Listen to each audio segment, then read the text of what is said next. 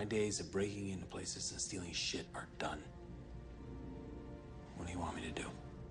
I want you to break into a place and steal some shit.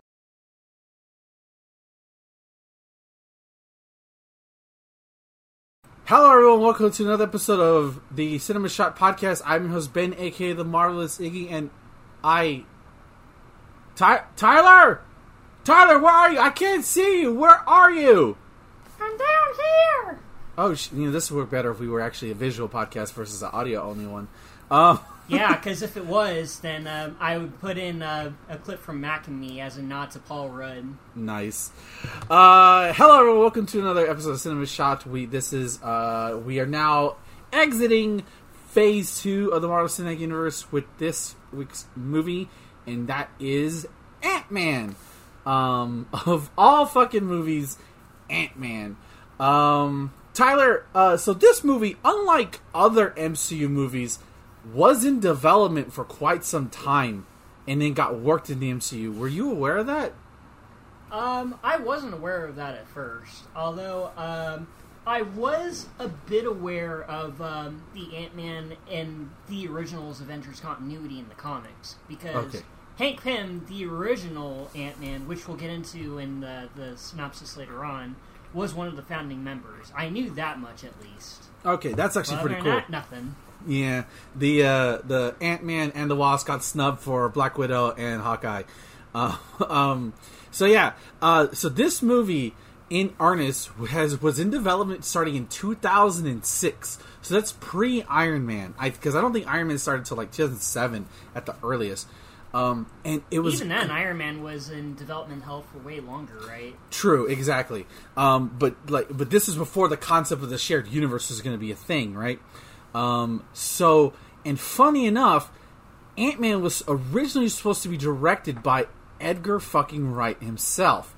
Mr. Hot Fuzz himself? Hot Fuzz, Shaun of the Dead, of course Scott Pilgrim, just to name a few. And he was gonna do it, and they were on. So they had worked on several drafts, and then by like 2011, and then I think they hired Scott Lang was cast in the process of hiring Paul Rudd to play Scott Lang in 2013, and then Wright left the project in 2014. So and we'll talk about it, but there are shades of Edgar Wright in this movie. As you could tell, if you've seen any of his movies, it's just like things they probably carried over from the script.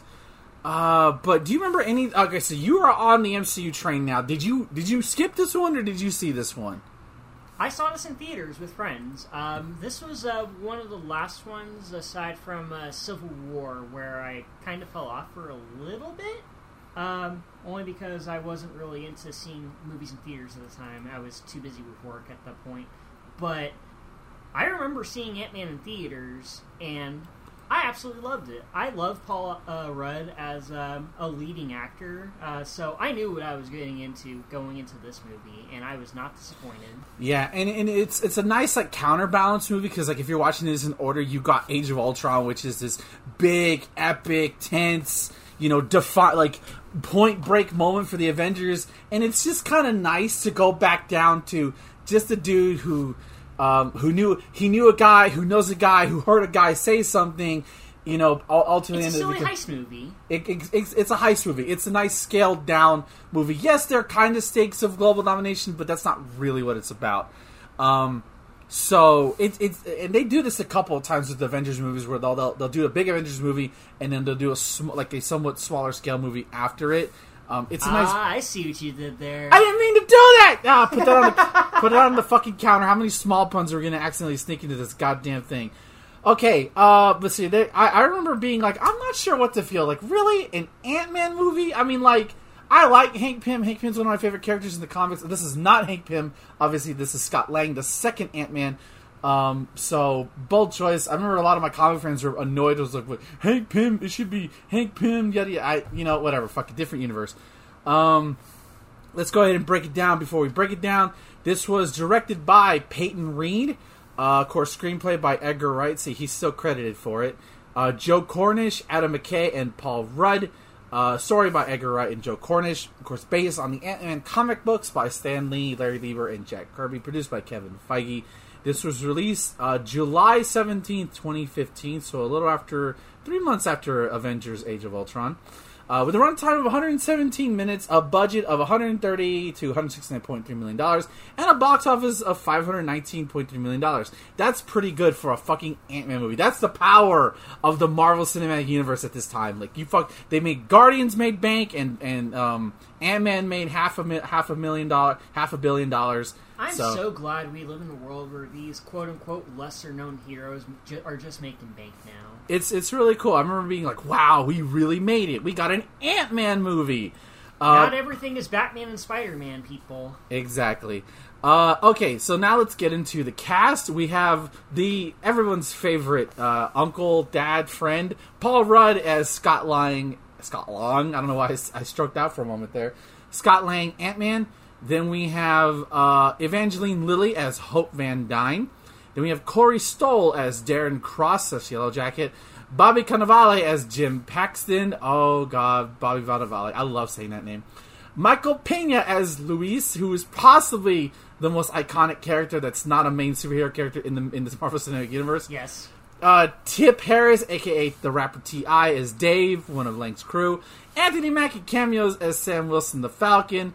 Wood Harris is, this is just minor characters. Judy Greer is Maggie, who is Lang's estranged ex-wife. Abby Ryder Foston is Castelline, the daughter of Scott Lang. And, I don't know who, David Damastashian is Kurt, who is another one of the Scott's crewmates. And finally, the prestigious Michael fucking Douglas is Hank Pym, Agent of S.H.I.E.L.D. So there we go. Former Agent of S.H.I.E.L.D. Former Agent of S.H.I.E.L.D. I remember being so excited that they casted Michael Douglas as Hank Pym, because I'm like, okay, that's perfect. That's like, granted, he's older, but it's an older Hank Pym, so it works. It's so good. I still want them to do an Ant-Man prequel series on Disney Plus. Come on, the timeline's there. Just don't do the de-aging, which we'll talk about that in a moment. So let's go ahead and talk about this story synopsis. We flash back to, what was it, the 80s? I believe 1989. So like we're on the cusp of the 90s, and we're meeting at the Triskelion, which we saw in Winter Soldier. And Hank Pym is pissed. Hank Pym is pissed because he found out that S.H.I.E.L.D. is trying to reproduce his own created Pym particles, which I love that. That's a thing that people know. It's the Pym particle, which is only an asshole names something after themselves. By the way, if you want to check out cool fighting game videos, check out Shire Shoes Reviews on YouTube. Nice. Good plug there, buddy. He is pissed, and there we meet several characters we've seen in the past. We see not Anthony Stark, Howard Stark. We see oh god, why am I forgetting? Peggy Carter. And then there's a random jobber who ends up being an agent of Hydra, I believe, later on. I think he's an agent of Hydra. Yeah, they're Hydra agents. That's right. And basically, they're trying to convince Ant-Man, it's not Scott Lang, Hank Pym to give S.H.I.E.L.D. the product, give them the Pym particles, and it could be a wonderful technology. And then the Hydra agent is like, hey, like it makes an alludement to about his wife, that he couldn't protect her, and in righteous fury knocks him and pulls his tie down and makes him bladder on his face, which kind of sets the tone that Hank Pym doesn't take your bullshit, and he basically walks off the Triskelion to become to live in his own world across the country and create his own laboratory, which I think it was Pym Labs, but I'm gonna create my own corporation with blackjack and hookers. Actually, forget the blackjack. So then we cut to a prison in which we see our level Scott Lang getting into a fight with this big dude and manages to fake him out by I love it because, what if I go this way, huh? Bam! I love that. And it's all just basically an exit initiation, as they're basically gonna miss Scott. Scott Lang is just the most adorable motherfucker in this universe, because everybody around him generally either, if you don't like him at the beginning, you like him at the end. That's generally how it goes. And Scott Lang is in prison. He was in prison because I believe he leaked. He's a thief. He's a thief, but he pretty much hacked into the database of, I think it was a bank. It was a bank, right? It was like a super high-end bank, if I recall correctly. Yeah, and he basically gave a whole bunch of people their money back. So he committed a white-collar crime. And I want to talk about the only problem I have with this movie, because the way they talk about it is like they act like he murdered someone when he didn't. That's the only thing. So he's trying. This story is about him moving in with Luis and Luis's buddies, and he's just trying to get back on his feet. He doesn't want to do anything crazy. He just wants a stable job. And what does a stable job land him at, Tyler? It lands him out of Baskin-Robbins, because of course it does. And then if you've ever worked retail, so this is the most realist scene that Tyler and I can relate to, where this dude is at Baskin-Robbins. Paul Rudd is trying his best to be happy, to be nice, and it's easy for him because he's Paul Rudd. And he's like, I want to take a hamburger. I'm like, bro, like, because that's how stupid these people actually are. People who's never worked retail, you think people can't be that stupid. No, they are. So and Scott's like, we don't serve that, and he's nicest guy ever. He gets called in the office, and unfortunately, the most famous quote from this movie is Baskin Robbins always finds out, which, god damn it, that's a hilarious line. They find out that he was a thief, and they have to let him go. They find out what he did, and that, even though the manager said, like, I admire what you do, but I can't keep you on. He's like, hey, if you want a little, what was it? I'm pretty sure this dude has some sort of kink. Probably. Look at him. Of course he does. And he tells you can get something out of the machine. I won't look. And of course Scott does, because whatever, fuck it, I'm leaving anyways. And he's sad. He's depressed. Luis ends up telling him, who was told from his cousin, from his friend, from that person's cleaning lady. Listen, I don't know the exact events, but it birthed possibly the greatest tell-all sequence in the Marvel Cinematic Universe history, to the point where people now want Luis to tell basically the Marvel Universe that way, like the recap of it. And I would love to see that. I'm surprised they haven't done it, but whatever. And basically, it's a big score. And, of course, Scott's like, no, I can't do it. I have to be straight and narrow for Cassie. And, of course, and of course, he's estranged by his family, aside from his adorable little daughter. Yeah, he goes to the birthday party, which he's not invited to. He hasn't put child support. Well, he's been in jail! And the wife intervenes, the new fiance intervenes. And what I don't like about this, I get it. He did a crime, right? He went away. He basically walked out on his daughter's life because of what he did, right? Totally get that. The way the cop talks to him, and the way his wife talks to him, if you didn't know what he did, you'd swear he murdered someone. Yeah. For something as petty as, not so petty thievery, I feel like that Scott gets treated much more harshly than he reasonably should be. Granted, it was a lot of money, but it's not like he stole from a corporation. And again, I understand the wife being mad about, basically, you left your daughter without a father. I get that. I totally understand that. But the way anybody else treats him, it's especially the cop, Bobby Cannavale, it's bro, he didn't murder anyone. He took money from corporations and gave it to people. What are you talking about?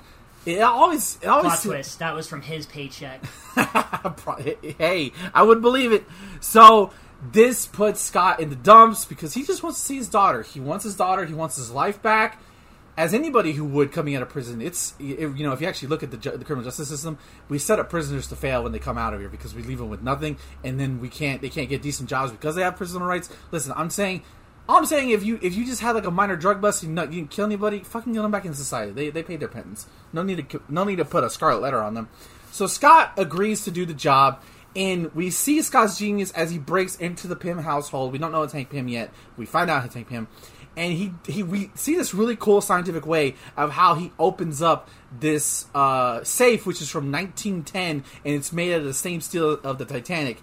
And I love one of the better lines is what happened to Titanic? Yeah, I killed Leo, bro. I'm like, So wow, good. they really gave away the ending on that one. So now good. I'll never see that movie. I know. Well, also, hey, what if I told you the ship actually goes down? Oh shit! There's somebody out there who doesn't know that. There's somebody out there who doesn't know. So Scott manages to break open the safe, and at first, they all think it's going to be money, jewels. Because why else would you have that big of a safe? And it's not. It's a fucking suit, and they mistake it for a biker suit. Scott takes it anyways. They get out. Scott's depressed. I can't see my kid now. Well, the bus is worthless, and they go home. Meanwhile, we have a subplot where I haven't talked about this too much because it's kind of boring. Darren Cross is our villain here, and he's developed the Yellow Jacket, which is for comic references. That was Hank Pym's second identity, where he actually developed a second personality that was much more ruthless. So that's what that shit is. And pretty much he is making this suit to be basically to replace Iron Man.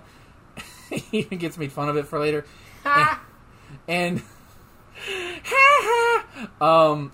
they show all the technologies of the capabilities of the Yellow Jacket.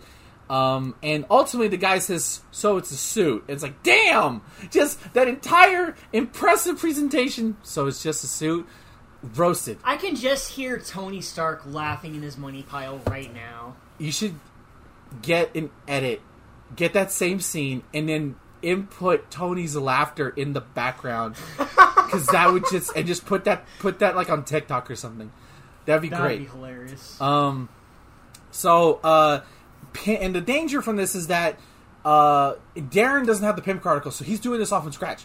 So Hank and his daughter Janet are trying to stop him, trying to take the Yellow Jacket suit, because if he can streak down actual matter, then it's game over, and then he can basically use it to whatever he wants, and they don't need Pym particles anymore. So this is where Scott comes into play. He puts on a helmet and he presses this little button and he turns really tiny. And this is like the only movie that really does it, because even in the sequels they don't really play with it that much. You get the sense of scale with this as Scott goes on this mini journey from bathtub to club in the middle. It turns into Honey, I Shrunk the Kids for a moment here. Pretty much. By the way, who the fuck is at a club at like 2 in? Like, what the fuck? That's the one thing that takes me out of that scene. San Francisco's weird, man. I guess so. So, and eventually he lands on the fucking roof of a taxi, and he gets so freaked out, he runs back to the house, tries to return it, and gets arrested for breaking in. Like, God fuck, and he says the best line, "No, I'm just trying to return what I stole." God damn it. That's oh, Paul Rudd. God damn it, Scott.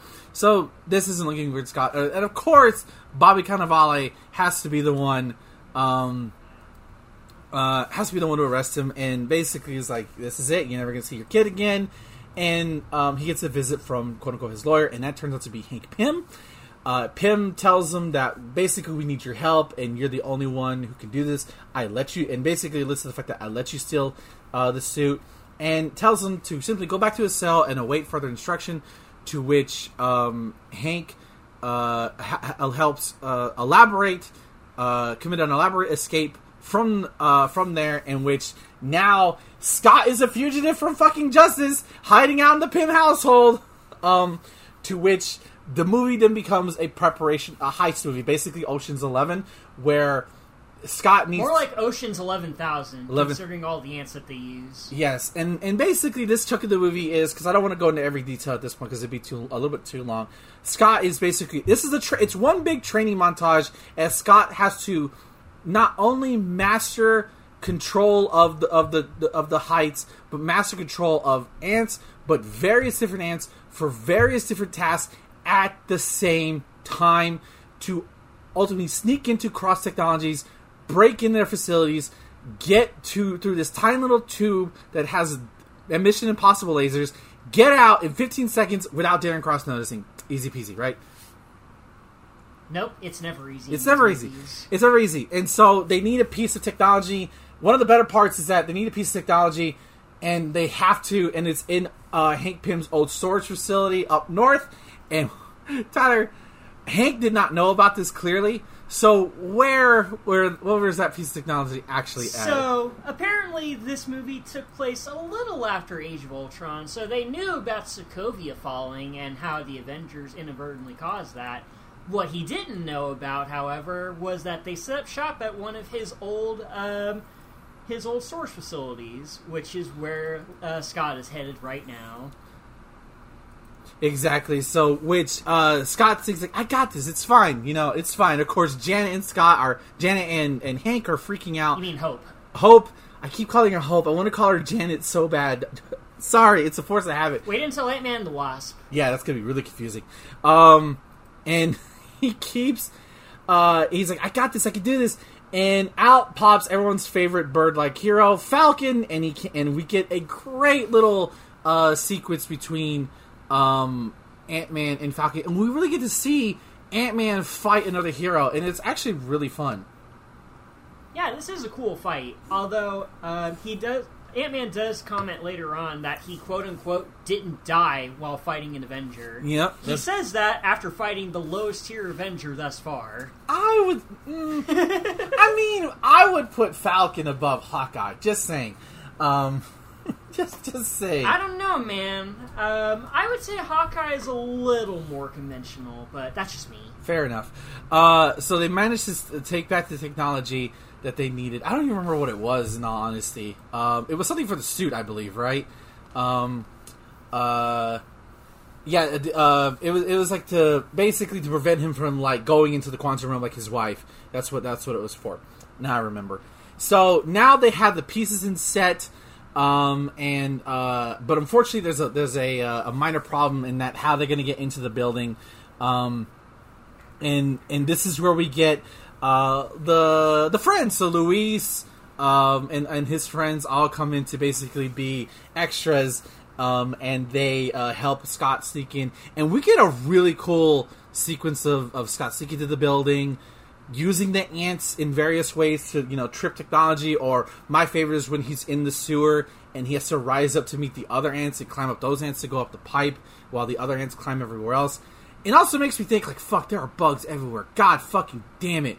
They're just everywhere. But sadly, Hank is, the plan is snuffed out. They aren't able to capture it, and it turns into one big fest. Hank is seemingly being attacked, and you think he's gonna die. Thankfully, he doesn't. Ultimately leading to a climactic fight between Hank and Darren and Scott, or Ant-Man and Yellow Jacket, to which is one of the greatest edits, cutaways in movie history, where I believe it's Scott on the train tracks, and the Thomas the Tank Engine is heading towards him. And then the cutaway is the pull-away shot, and it's just a simple toddle over. It's so good. My favorite is the one in the yard when Yellow Jacket is coming at him, and he just swats him away into a bug zapper with the tennis ball racket. Oh, that's good. Yeah, that's really good. And it's so crazy how small scale, because the final fight takes place inside his daughter's bedroom of all places. It's so bizarre. But Scott can't break through the Yellow Jacket's armor, and he has to go subatomic, which kind of glossed over it earlier. But Janet, Hank's wife, disappeared into the quantum realm in a mission in the I believe it was the 60s. 2 years before Hank resigned from S.H.I.E.L.D. Okay, this is the 80s, so even later than that.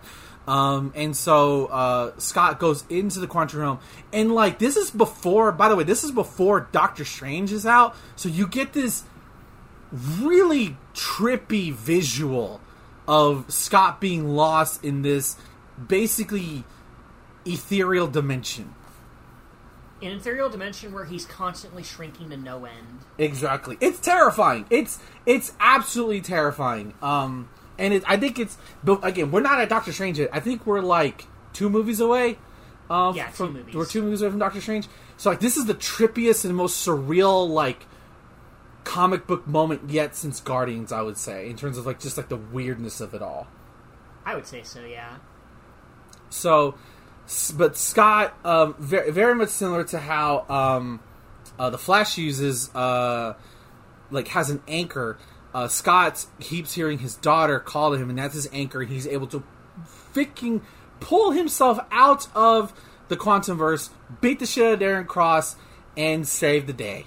And prevent Pym Particles and the Yellow Jacket from taking over. And also he has a new girlfriend in Hope Van Dyne, which is really good for him. I forgot what the post-credit sequence was for this, in all honesty. There are two of them. Okay. It's Hank offering Hope the prototype for the new Wasp That's suit. right, yeah. And the second one is kind of a lead in the Civil War. Yeah, it's... where it's Cap and Falcon finding Bucky and gossiping, okay, we need to hide out, Tony's not going to help us, I know a guy. And they're clearly talking about Ant-Man in this instance. Yeah. And actually, the end of the movie is, I think it's supposed to be someone approaching him about the events that lead into Civil War. So, there you go. So, this whole movie is just a Civil War prelude. That's what it is. Pretty much. So let's go ahead and talk about it. Let's go ahead and talk about Paul Rudd, our main actor. This is like the first new character we've had in terms of a solo lead. Guardians excluding because that's an ensemble cast. Paul Rudd is Ant-Man. Obviously, we love Paul Rudd, but how about his performance in this movie?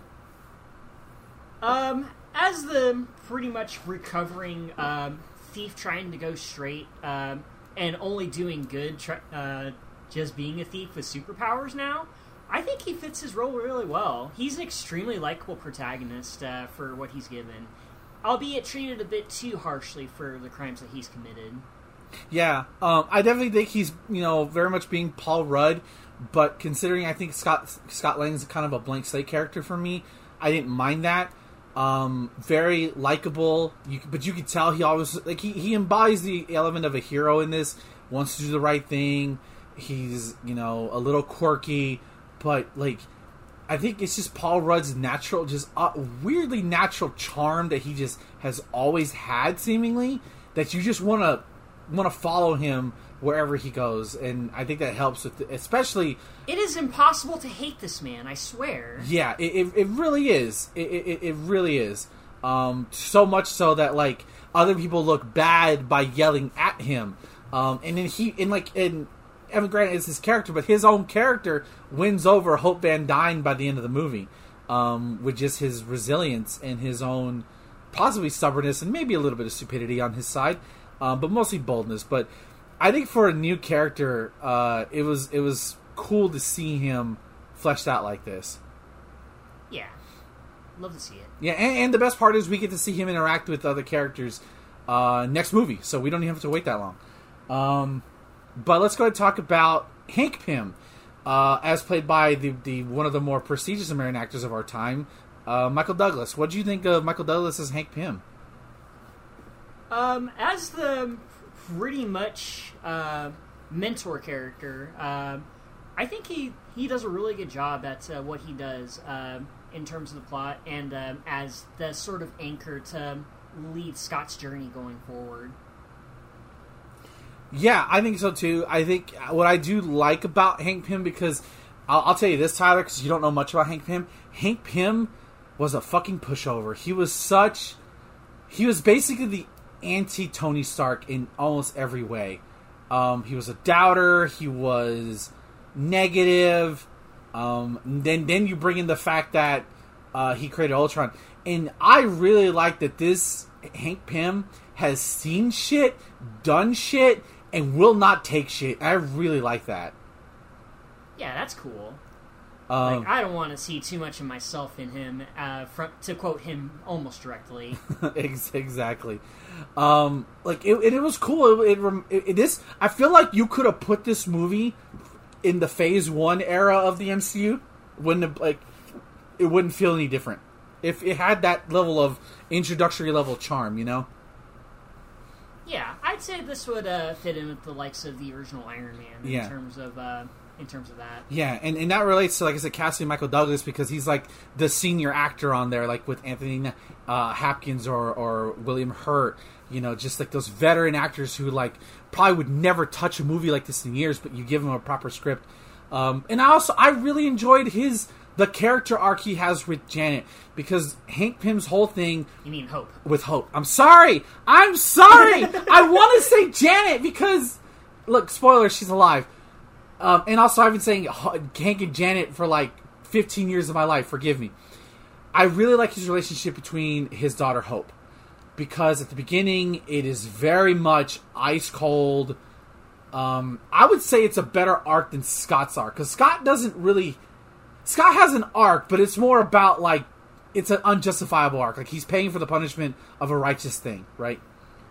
Versus Hank has actual emotional trauma that he's dealing with, the fact that his wife is basically dead to him at this point because of what happened. And he obviously doesn't... The whole conflict between him and Hope is that... See, I didn't fuck it up there. Is that she wants to help. She does not want the help of Scott because she believes that she can do it. But Hank is too scared to let her put on the suit because he already lost his wife. He doesn't want his daughter. But he's already losing her because he doesn't even talk to her about anything anymore. Yeah. In a sense, it's pretty much a reflection of what Scott would probably go through with his daughter, Cassie. Their relationship is pretty much deteriorated at this point. And the whole arc is them reconciling and pretty much just putting their differences aside for the greater good. Exactly. And then you could tell that relationship is healed a bit at the end when he shows him he shows her the prototype for the Wasp outfit, which is like, okay, that's it. And it was a lovely arc to go through. A little awkward sometimes, and it honestly felt like real. It felt a little too real sometimes, where you fight with family members and then just like you just need to get away from them for a bit, because like you regret what you say, obviously, but like you meant it, but like it needed to be said. Then let's talk about not Janet, because she's not in this movie. She's not even cast in this movie. We won't get a Janet till the official cast until the second Ant-Man movie. Not for another 3 years. Yeah, exactly. Let's talk about Hope, as played by Evangeline Lilly. What did you think about her? I think she was a really cool foil for Scott in this movie. Compared to him, she's pretty much the straight man, not taking any of his bullshit. Just constantly cold until he puts her barriers down, and I feel like that she's a nice contrast, in all honesty. Yes, like she's very to the business. She knows the stakes. Scott's making jokes, she's not making jokes. It's opposites attract between the two of them. And I liked her enough. She had enough charm to her. Is like one of my favorite scenes, possibly most people think of, is when she's teaching Scott how to punch, and she punches him, and he goes, "That's how you punch," and she has that smile on her face. Just really good. Were you aiming for my hand? Yeah, great. Just again, they play off each other so well, and I don't know how much of that is Evangeline Lilly, or if that's just Paul Rudd being able to play off almost anybody.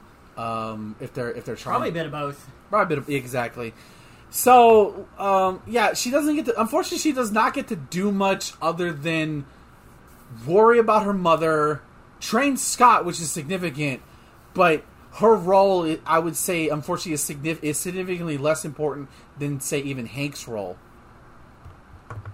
Yeah, compared to Hank, she's pretty much more supplementary to the plot, unfortunately. But we do get to learn a bit more about her in the sequel. Exactly, a lot more. Okay, so let's talk about the villain. You mean the antagonist? Oh, shut the fuck up! God damn! How long were you waiting for that one? I need to know how long. I was waiting for that all week. God damn it! So Darren Cross, if I have to say there's a weak link in this movie, it's him. Yeah, I was just gonna say, he's probably one of the most boring antagonists that we've had in a very long time. Like, he's pretty much just a one-note bad guy. He's pretty much just dollar store Obadiah Stane. Yes! Just to go for Obadiah Stane if you order him on Wish, basically. And it's like, he tries Corey Stoll, who I don't know where I've heard him from. I've heard his name from somewhere. I'm trying to see what he's been in, but like I've heard his name around, and it's like, oh, he was in House of Cards. No wonder I've heard him from there. It's like he tries to be smarmy. Like there's that one scene where they miniaturize the goat. I think it's a goat or a lamb or some shit like that. Yeah, it's a baby lamb. Baby lamb, and like he's like send in the next subject, and he's trying to be evil, but it's just. Just to quote Dr. Evil, just 1 calorie, not evil enough. I don't buy it with him. Nothing about it. He gets a little better when he's in the yellow jacket suit and he goes a little crazy. That's when, and he's allowed to be a cornball. But when he's just like that, okay, that scene where he shrinks down that executive who made fun of him, that should have been terrifying. It wasn't. It was just kind of like, oh, okay. Yeah, it's just kind of whatever. Yeah. It's almost as if he's trying to act unhinged, but it doesn't feel believable. Right, exactly. It just... it just doesn't... it just doesn't feel... I don't feel threatened by this man. Like, and they make fun of him about the Yellow Jacket program. It's like, it's just a suit. That's all it is. It's just a suit. And it's like, that undermines him so bad right out the gate. And even that scene where he comes in later on, where he walks into Hank's house, do you think he used the suit at that point? I think he did, right? He had to have used the suit. Probably. Yeah. Because he just says, Hank, you left the door open. I don't think they did. And it's like, that should have been a terrifying scene, but it's not. Like, because he's clearly trying to intimidate Hank, but like, look, I'm taking your future, I'm taking all this from you, this is now mine. And it's like, Hank's like, yeah, sure, whatever. We're totally undermining you, buddy. We're going to get you. I would say we've done a lot of villains, right? We've done a lot of villains over the course of, how many movies have we done now? We're on number 12 so far. This is 12, so we're halfway there now. He's the weakest one out of every one of them. And yeah. Like we've had Obadiah Stane, who wasn't great, but at least had Jeff Bridges, his personality behind it, right?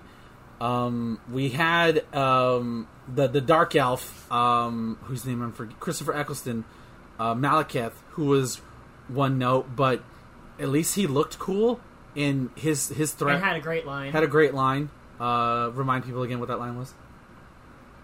Have you come to witness the end of your universe? Exactly, thank you. And even we've had Emo Blonsky, who was kind of one note, but at least he had an interesting arc. Like, this guy is just, there's nothing interesting about him. Spoilers, though, he only gets interesting when he becomes MODOK. That being said, though, this is possibly the most fucked up instance of body horror in the entire MCU at all, even going forward.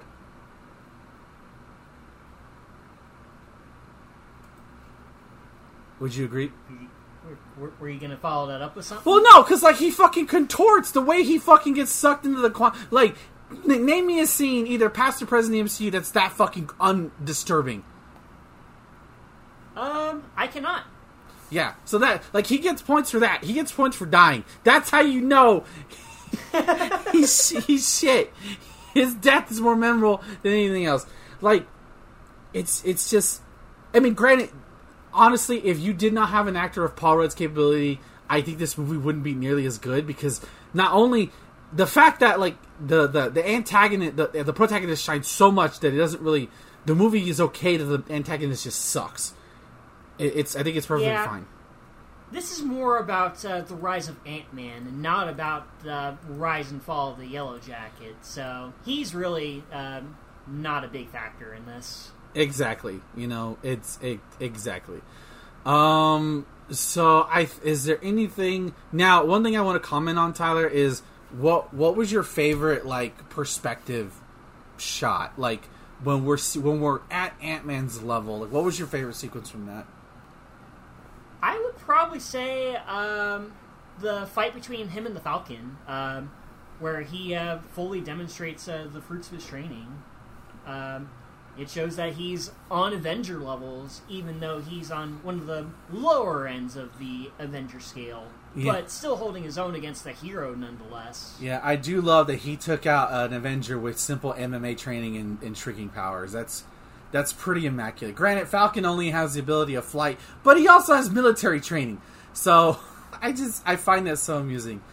I think for me personally, I can't get over how mind-bending that initial ride is when he first shrinks down and he's in the tub and the water comes, like that sense of like it's not just a tub of water anymore, which for us it's normal. It turns into a sea. It's not just a sea, a raging sea.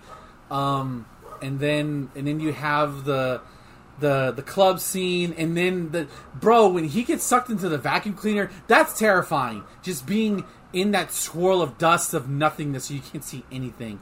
I'm surprised. I'm really surprised he did not start hyperventilating right then and there over what was happening to him right at that moment. Well, I mean, he was freaking out as soon as he landed on the car, but before that, he was attacked by a freaking rat, and then got shot out of a building into a car windshield. Yeah. By the way, just giant rat. Apparently rats growl, or at least if you're small enough you can hear them growl.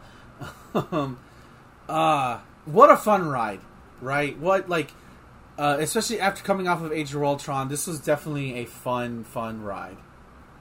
Yeah, this is a fun movie, even on like the fourth revisit in my case.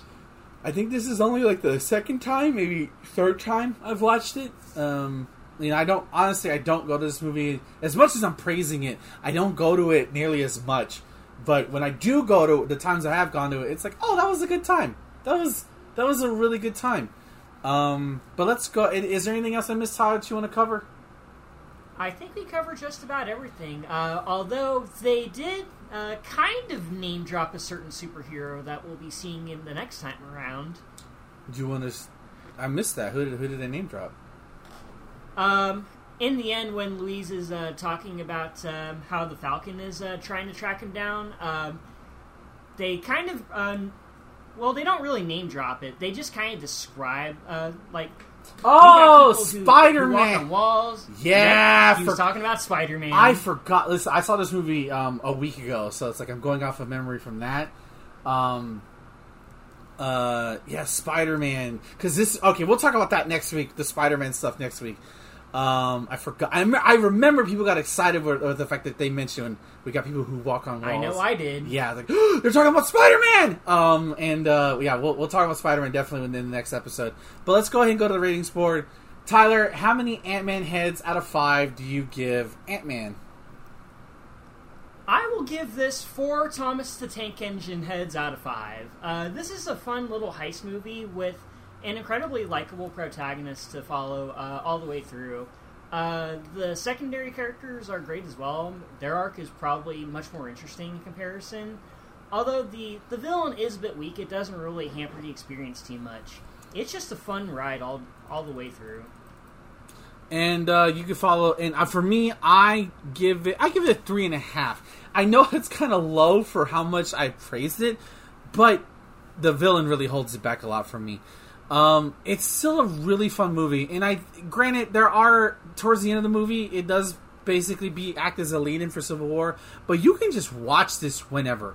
It doesn't feel like you need to watch this in any particular order. I think the strongest... It's a competent origin movie, for sure. Exactly. I think the best MCU movies are movies that you can just watch without context of the universe, which is really hard, especially for some of them later on going, but I think for this one, it really fits that it's just a simple origin story that just works. I know people by now were sick of origin stories, but when you got a good one, it's fun. All right, let's go ahead and get out of here. Tyler, please plug your stuff. You can follow me on Twitter at TireShoesRev2. Check the pinned tweet to take you to my YouTube channel, home of Tire Shoes Reviews, where I review old-ass fighting games to your pleasure. And you can follow me at twitter.com/marvelousiggy. And you can catch me live 4 times a week at twitch.tv/Iggy2814. I'm currently in the month of roguelikes right now. So that's every Saturday, every Friday, Saturday, Sunday, Wednesday. come see me live, all at 6 p.m. Central Standard Time. And, of course, go to charger.com for this episode, as well as our other ones, including various watch-alongs and podcasts we've done over the years. Thank you for listening, everybody. We'll be back next week for Captain America Civil War. Mom, Dad, please stop fighting. No, I didn't steal anything. I was returning something I stole.